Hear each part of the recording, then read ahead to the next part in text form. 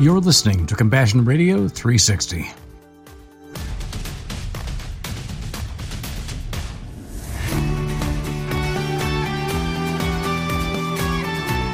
Good morning, and welcome to Compassion Radio 360, the day of the week that we look for a story that we want to share with you from the news, something that makes us feel happy, hopefully, and hopeful, but also something that might cause us to think about what our faith really looks like and how we can incorporate a daily life of faith into our lives, pouring it out onto the lives of others. So, welcome. Thanks for leading us into the program, honey. We are looking for stories that have Jesus written all over them. Sometimes we end up in places and corners of the internet or out there in the real world that we find some unbelievably resonant truths that really bring us back to the gospel. Those red letters we keep talking about.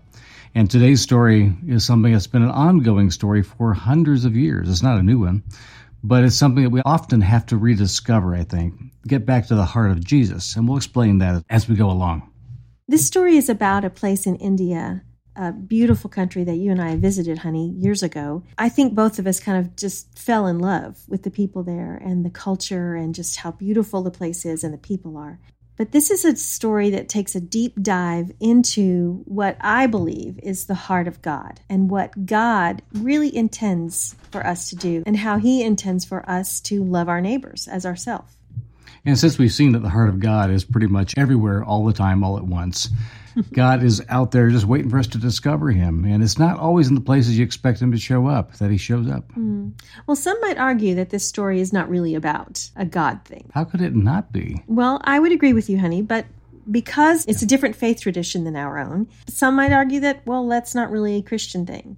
Well, it's not in that sense, but basic truths here, right? All truth comes from God. All truth is God's truth. This is not a way of saying that all religions are equivalent. I don't believe that at all, because I do believe it comes down to how we acknowledge and recognize and treat Jesus. Where He shows up in His person, His name is invoked. It ought to be invoked in the name of holiness and in the Father Himself.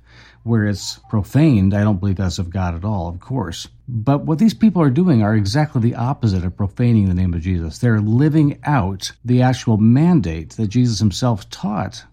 So I don't have any condemnation for them for pursuing obedience to the words of Jesus. What I don't know is how they arrived at all of this. My guess is that the gospel was spoken to people early on in this religion, and they took it to heart. And so in that regard, when they incorporated the words of Jesus, the intent of God's love for mankind, and put it into practice, I wonder how much of this God notices day to day saying, this is me. I don't know. I don't have a great answer to that. All I know is that they were obedient to the words of Jesus. And that makes them in some ways an ally of every Christian who's ever lived. If they're living out what Jesus says to do, you have an ally. Absolutely. And that's an important thing to remember where we travel, because we go to places where we find people of peace, as they say, that love people, and they live out the good news in so many different ways. You know the Holy Spirit is at work in them, but they may not have come from any faith tradition you've ever heard of. But somehow God has appointed them for that time, and we got to meet them. Right. And they've been more than useful. They've been friends to us as we traveled. And so we learn not to compare theologies. We learn how to pay attention to how God's moving in the hearts of men and women around this world to serve, to be His representatives in ways that they may not even know. Exactly. So we're going to talk about good works today. Now, I'm not going to get into any arguments about whether or not good works equals salvation or is the only thing that proves that we have salvation. Many people have gone that road. I'm not worried about that at all, because I think God's work is a whole lot bigger than what we think it might be about how we please Him or how He works through us. But we're going to take you to a city where people that love good works are actually doing the good work. And that's a city called Amritsar in northern India. Well, I'm glad you said what you did about the works of God and how we can see it manifested around the world, whether or not we believe it is our same faith tradition. We talk a lot on Compassion Radio about loving God with our heart, soul, mind, and strength, and loving our neighbors as ourselves. And this story is a gorgeous example of that, in my opinion. Now, the story is about a place in northern India, like you said, Amritsar, that has a gorgeous golden temple that is a huge tourist attraction in that area. If you just saw that temple itself, you might say, oh, that's pretty pretentious. It's covered in gold. Right. But there's something special about that temple, and that the reason the gold is covering it is to signify that what is true gold is going on inside that building. Yes. And that true goal is to take care of your neighbors. Mm-hmm. Now, this temple was established in the 16th century, so that tells you how old this place is. Which in Indian terms is not that long, but for us it seems ancient. It was established by a Sikh guru, and it's located in the region of Punjab, where Sikhism originated. Mm. So this temple was built in honor of this guru, or built by this guru to honor the Sikh. He was their patron. And it's known for its tradition of seva, which is volunteer service. And it means basically that it's the highest service according to the religion of Sikhism, and it's a service of mankind. It's where you do works of righteousness, works of good, works of help for your neighbors, for others. Yeah, when they say righteousness, they're talking about the actual heart of it, not the preaching or the proclamation of things, but the actual service of others, so much so that they wouldn't even realize that it was coming to them or that the problem was solved for them, that the Sikhs themselves are asking God, how do I serve my neighbor? What do they need right now? And how do I do it for them before they even realize it's been given to them? Yeah. And they believe that you can't even perform acts of seva unless the Lord God himself calls you to do it. Yeah. In that regard, they've got a lot in common with Christians from the early centuries. Yeah. In 2021, when the pandemic was just at full bore going on, and people in this area, this region, were starving, literally had no food, couldn't find anything and go out to find their own food, or couldn't work, really. So the volunteers that do the upkeep for this temple decided to feed the community. They didn't know what they were getting into, basically, when they started this. They were thinking, oh, we'll have a few hundred maybe, and maybe a day, we'll see what happens. We'll do this for a while. Early on, they were doing this because Sikh temples had become political seats where people's protests against the occupation of the British were going on. Mm-hmm. They had peaceful protests. They were doing civil disobedience long before many of the modern figures we think of that actually made it into a national movement for India or in America. Mm-hmm. But they were doing this at a time when the only language that most empire understood was violence. And the Sikhs chose not to do that. So they would assemble at these places and protest back in the 16th century. Mm-hmm. And that meant they had a lot of people coming through, a lot of pilgrims on their way for religious purposes or political purposes were stuck and they couldn't get to a restaurant. They didn't have McDonald's around the corner. What they had was hospitality. And they put that to use. And so many people were volunteering in the temples that a majority of their time was spent with the people that were doing the serving. So they didn't have a whole lot of extra time at home. So they decided, let's bring the kitchen to the temple. In fact, the entire temple turned into a community kitchen. Right. They began to volunteer during the pandemic. They were carrying medical supplies to places that couldn't be reached by others. Right. And so they threw themselves into this concept of seva and to volunteer to serve their community. And it just grew and grew and grew. They began to feed the community. Turns out they started feeding about 100,000 people per day. Yeah, and still do. They continue to do it. Now, again, this whole ramp up of other kinds of seva, of actually getting involved with medical transport and oxygen deliveries and things, it was real important for India at the time because the organized crime market was stealing oxygen supplies and selling them at exorbitant prices to anybody who could afford to get the oxygen when people were dying of COVID. Mm-hmm. So the seva from the Sikh believers stood in the face of that kind of corruption and actually, on behalf of Muslims and Christians and Hindus, stepped in to guarantee the safe transport of medical supplies to where they were needed. They became almost like a private protection force, like a Pinkertons. Right. But they did it because of this seva, this idea of selfless service. And an interesting quote comes from one of the ladies describing what it means for them to serve this way. Mm-hmm. One girl talks about, don't let your left hand know what your right hand is doing. We kind of know where that one comes from because if you just want to flip your Bible over to a specific scripture, you're looking at Matthew 6:3-4, where Jesus gives that very same command, to let one hand be unaware what the other hand is doing. It's not a literal thing because obviously your hands don't have minds of their own to not think about something. But the idea was, of course, that Jesus is saying, do good, but don't obsess about it. Don't be so concerned about how you are doing. Just do the thing. Mm-hmm. So much so that it's so natural for you to do the right thing and to serve others that you don't even remember you did it. Mm-hmm. That it's just like instinctive. And so if your left hand is giving out food to the poor, let your right hand be busy with something else. But don't be so focused on how you are doing. Focus on the other. Mm-hmm. And Jesus made that very clear at the beginning. I think that teaching was literally brought forward centuries and given to the Sikhs, and they said, yes, we're going to take it and run with it. Yeah.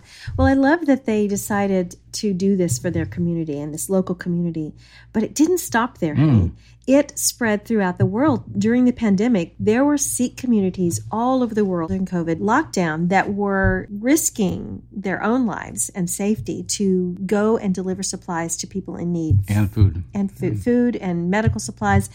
In the United Kingdom, in England, even around the United States, various U.S. cities where Sikh communities are thriving, these communities began to volunteer in their communities and take these supplies that were needed for people that were shut down, were locked down, and unable to get food and supplies on their own. So this is a beautiful example of being the hands and feet of God and of us as believers in Jesus Christ. As Christians, we can look at this and say, wow, we've got to step up our game in some ways. Yeah. Now, I'm not saying that believers are not doing these things, that the Christian community did not step up. But I'm just saying this is a great partnership that we can be involved in, that we can look at our neighbor and say, okay, we don't share the same faith tradition. We maybe don't have the same belief background, but we can still partner together as brothers and sisters in humanity and do a good work to help our neighbor, to love our neighbor, and to love our community.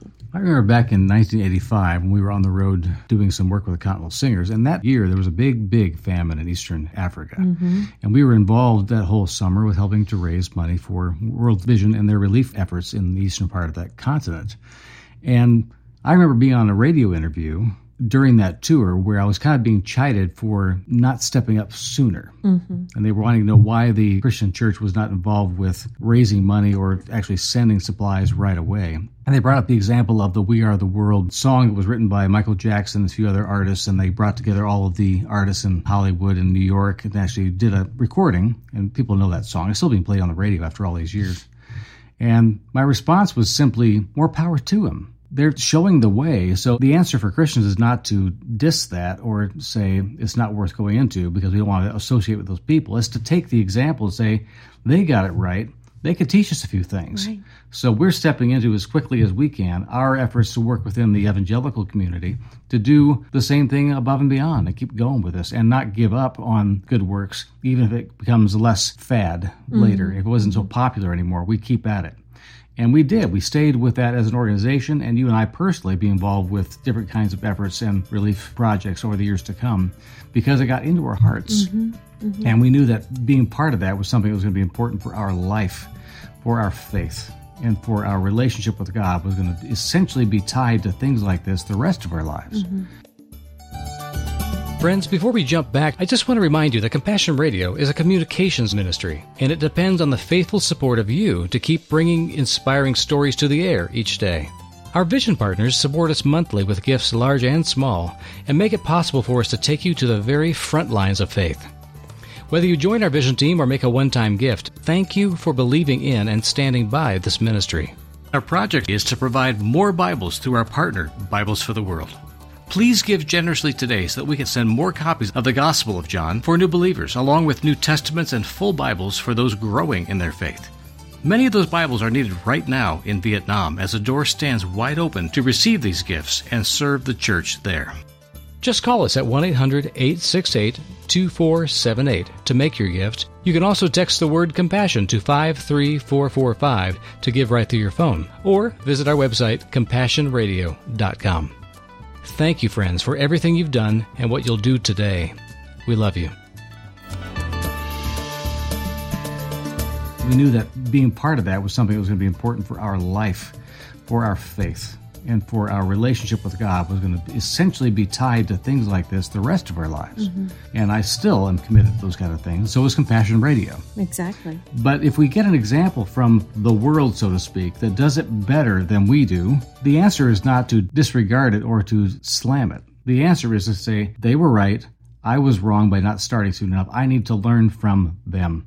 And that kind of humility coming from us when we look at the world doing a better job than we're doing is to humble ourselves before God and say, what did I miss here? You know, What is it about your heart, God, that I did not step up to or recognize soon enough that the world got it, but I didn't? Yeah. That reset button could be a huge game changer, I think, for a lot of individuals and a lot of churches within Christendom to say, not only can we do better, but we have been blind to something up to this point. What is it we need to learn and do now? Mm-hmm. And let God speak to us in that. Mm-hmm. I think he's more and more generous about these things to give us insight and wisdom. And he's not a condemner. He doesn't slam us. You were stupid. You didn't do the right thing. He just says, okay, now, you're my child. I've given you the wealth of heaven. What are we going to do with it? Right. Let's invest it. Right. Right. Well, the idea of the soup kitchen has been around for a long time. And we've even seen here in the United States was prevalent back in the Depression era and the Dust Bowl in the Midwest. Soup kitchens opened up all over and in big cities and small towns because people need to eat, obviously. Right. But I think the idea of making the decision to feed your community or to be available to feed your community if it's needed, regardless of whether or not you think they need it, is such a beautiful thing. Because so often we look and say, okay, this person doesn't deserve this because they maybe have money enough to buy their food. Or this person doesn't deserve it because they don't have a job and they should be working for their food. Or they go to some other house of worship where you've heard that their priests or their pastors or their imams have been proclaiming things about Christians that aren't true, and therefore you are resistant to do anything nice to them. I mean, whatever the reasons are that would hold you back from giving selfless service to any person that God has created is a wall for us. And Jesus is always saying, go the extra mile. Yeah. Don't worry about qualifying their faith or their rightness to receive my grace. Because God has never said, do a litmus test here. Make sure the person's worthy of my grace. He's never said that. I think we can be 100% confident that every person we encounter is made in the image of God. Yes. God doesn't say, if your faith tradition is not the same as someone else's, then you'd leave them alone. Yeah. God just says, love your neighbor. Yeah. So we have to figure out who the neighbor is. And there's plenty of examples that Jesus has of telling people, okay, who's your neighbor? I'll tell you a story. And at the end of that story, every single time that Jesus uses an example of what a neighbor is, it's always somebody you did not expect. It's somebody that you originally think is not like you. Always, every time. If you really want to know your neighborhood, then you get to learn who your neighbors are, and you spend time with them, and suddenly you have a community. And it's a community that always seems to stretch and strain the lines of limits of what we consider familiar or comfortable for us. And yet, when it is transformed, or when that wall is broken through, something opens up a possibility of community that is far beyond what we ever hoped for. And that's why we can travel to all kinds of countries in the world and sit down with people that I've never even understood their language or don't understand their art or their culture. Yeah. Anything like that, I would sit down and say, I don't know what I'm doing here, but God does. And within the next few minutes, I'm going to discover what it is. And that's why it's so great for us to be able to have that opportunity, often as ambassadors and representatives of Compassion Radio, to go to places where God's at work. Right. And bringing back the story and finding out ways we can partner with them. That's been our core value for a long time. If Jesus is saying these things and a group of people in northern India have brought them into their hearts and made it part of their core ethic, we're actually going to do these things and see what happens. One of the most important things about their giving and their serving that I've noticed is that they don't take counts. They don't go through and say, how many people did we serve today? They ignore that. They say left hand, right hand, don't worry about it. Just serve. And they keep serving until the last person has been fed. And they trust that God is going to provide for them enough to feed everybody. That's kind of resonant too, isn't it? It is. Loaves and fishes. When Jesus serves us, and we have the examples of him serving large crowds of people, when did Jesus stop serving? When everyone was filled. And there was leftovers. Everyone had a snack bag to go with them afterwards. He didn't stop serving until everyone was filled. Yeah. That's what his Spirit does even now. He inspires us to go out and serve others until the job is done and you move on to the next job. And he always promises enough to do the job. And you and I have seen that too, where suddenly there are more blankets in the truck than we expected. There's more water to deliver than we thought we had. Those things have been literally in our lives, in our experience, multiplied in ways we cannot explain. Right. We've seen it happen. Yeah. But it's because the expectation is I will continue to do the thing that God has called me to do and not give up, because it's not my resources at hand here or at question.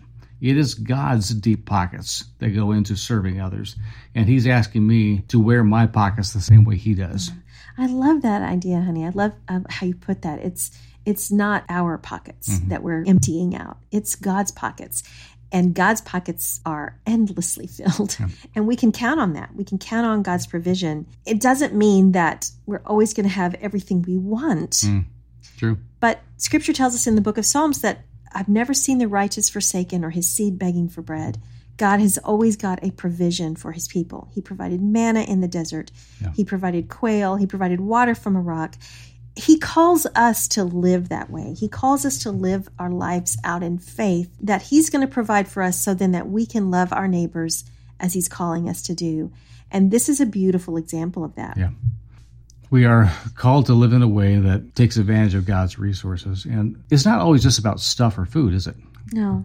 Sometimes it is about literally being God's ear to somebody who needs to speak, or being with somebody who's going through suffering or loss. There are all kinds of ways where the richness of God is displayed in ways that are not just about things that we would have to spend money on. But sometimes he does ask us to take a risk and say, you don't know how you're going to provide for this or afford this, but I do. I'm going to ask you to step into this. But everybody, even within their own families at home, if you feel estranged from somebody in your family and you're asking God, I don't know how to fix this, everybody in a situation like that can still ask God, what do you want me to know about the situation my family is in, or this problem I'm having with this sibling or this other member of my family? What do I do now? Is there something I can do to be peace here? And if so, Lord, show me what it is, and I will take the risk and do it. Now, sometimes we don't always get the reward we expect to get from obeying God, but there's always something about the being right with God that makes a world of difference for us, so that we've done the right thing and we've served others and we've given freely, even if we're attacked for it, even by somebody we think should give us a little bit of respect or courtesy. Even then, we know that God's heart's pleased because we followed him right into the thick of it. I don't think we always get the reward we always expect, but that really doesn't matter. We should be serving because God's heart is there to serve. Well, in John 15, it talks about being connected to the vine. You know, he is the vine, we are the branches, and being that interconnectedness that joins us to the heart of God. And if we are living our lives in communion with God, he will bring us into community Yes, with other like-minded people. And that, to me, is a great reward. That is a great bonus that we get from living in communion with God and the Spirit and him joining our hearts to others around us that we just didn't expect to be joined to. Yeah. I was reading in this article that there are Sikhs and Hindus in this area, and they are traditionally not friendly to one another. And there's Muslims just up the road from them, too. But this community has lived closely together, lovingly and generously, extending hospitality to each other for centuries, really, despite their opposing political beliefs. And I think, okay, that's a great example for us here in the United States right now. Yes. Because so often we get polarized because, your political beliefs are not like mine, or your ideals, or we just don't agree. That doesn't matter. We serve a risen Christ. We serve a God who is so much bigger than any political ideal we could even dream up. We just need to listen to the heart of God. Yeah, and take the risk of actually obeying him, because he will provide. I mean, I think the scriptures are full of that kind of promise. Yeah. That's where we have to wrap it up today on this particular Compassion Radio 360. The article that inspired this particular discussion is on our website. You'll have a link there on our podcast page for this program. So just look that up anytime at CompassionRadio.com. We love you, friends. We look forward to sharing more with you on next Monday's Compassion Radio's Chasing the Word. We'll see you then.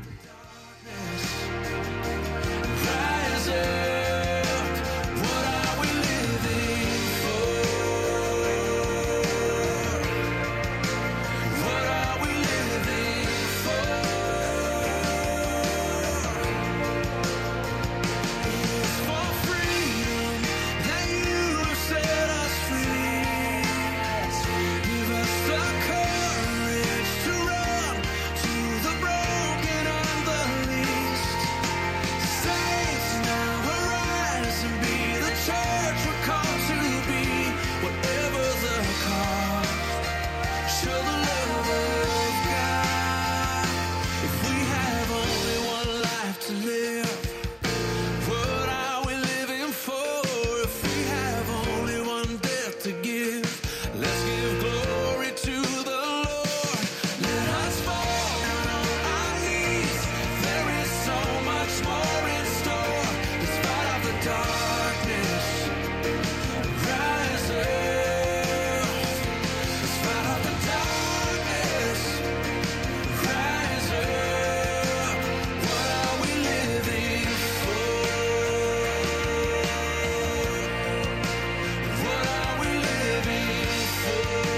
There is so much to be thankful for, even in hard times.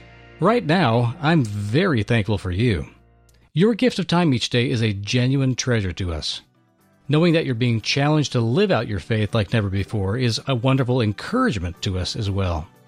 However you reach out, know that we're in this ministry and this work for you and because of you. Just call or write us today to help keep us on the air and in the field. Our project is to provide more Bibles through our partner, Bibles for the World. Please give generously today so that we can send more copies of the Gospel of John for new believers, along with New Testaments and full Bibles for those growing in their faith. Many of those Bibles are needed right now in Vietnam as the door stands wide open to receive these gifts and serve the church there. Call 1-800-868-2478. And note our new mailing address, which is P.O. Box 77160, Corona, California, 92877. And jump in anytime at CompassionRadio.com.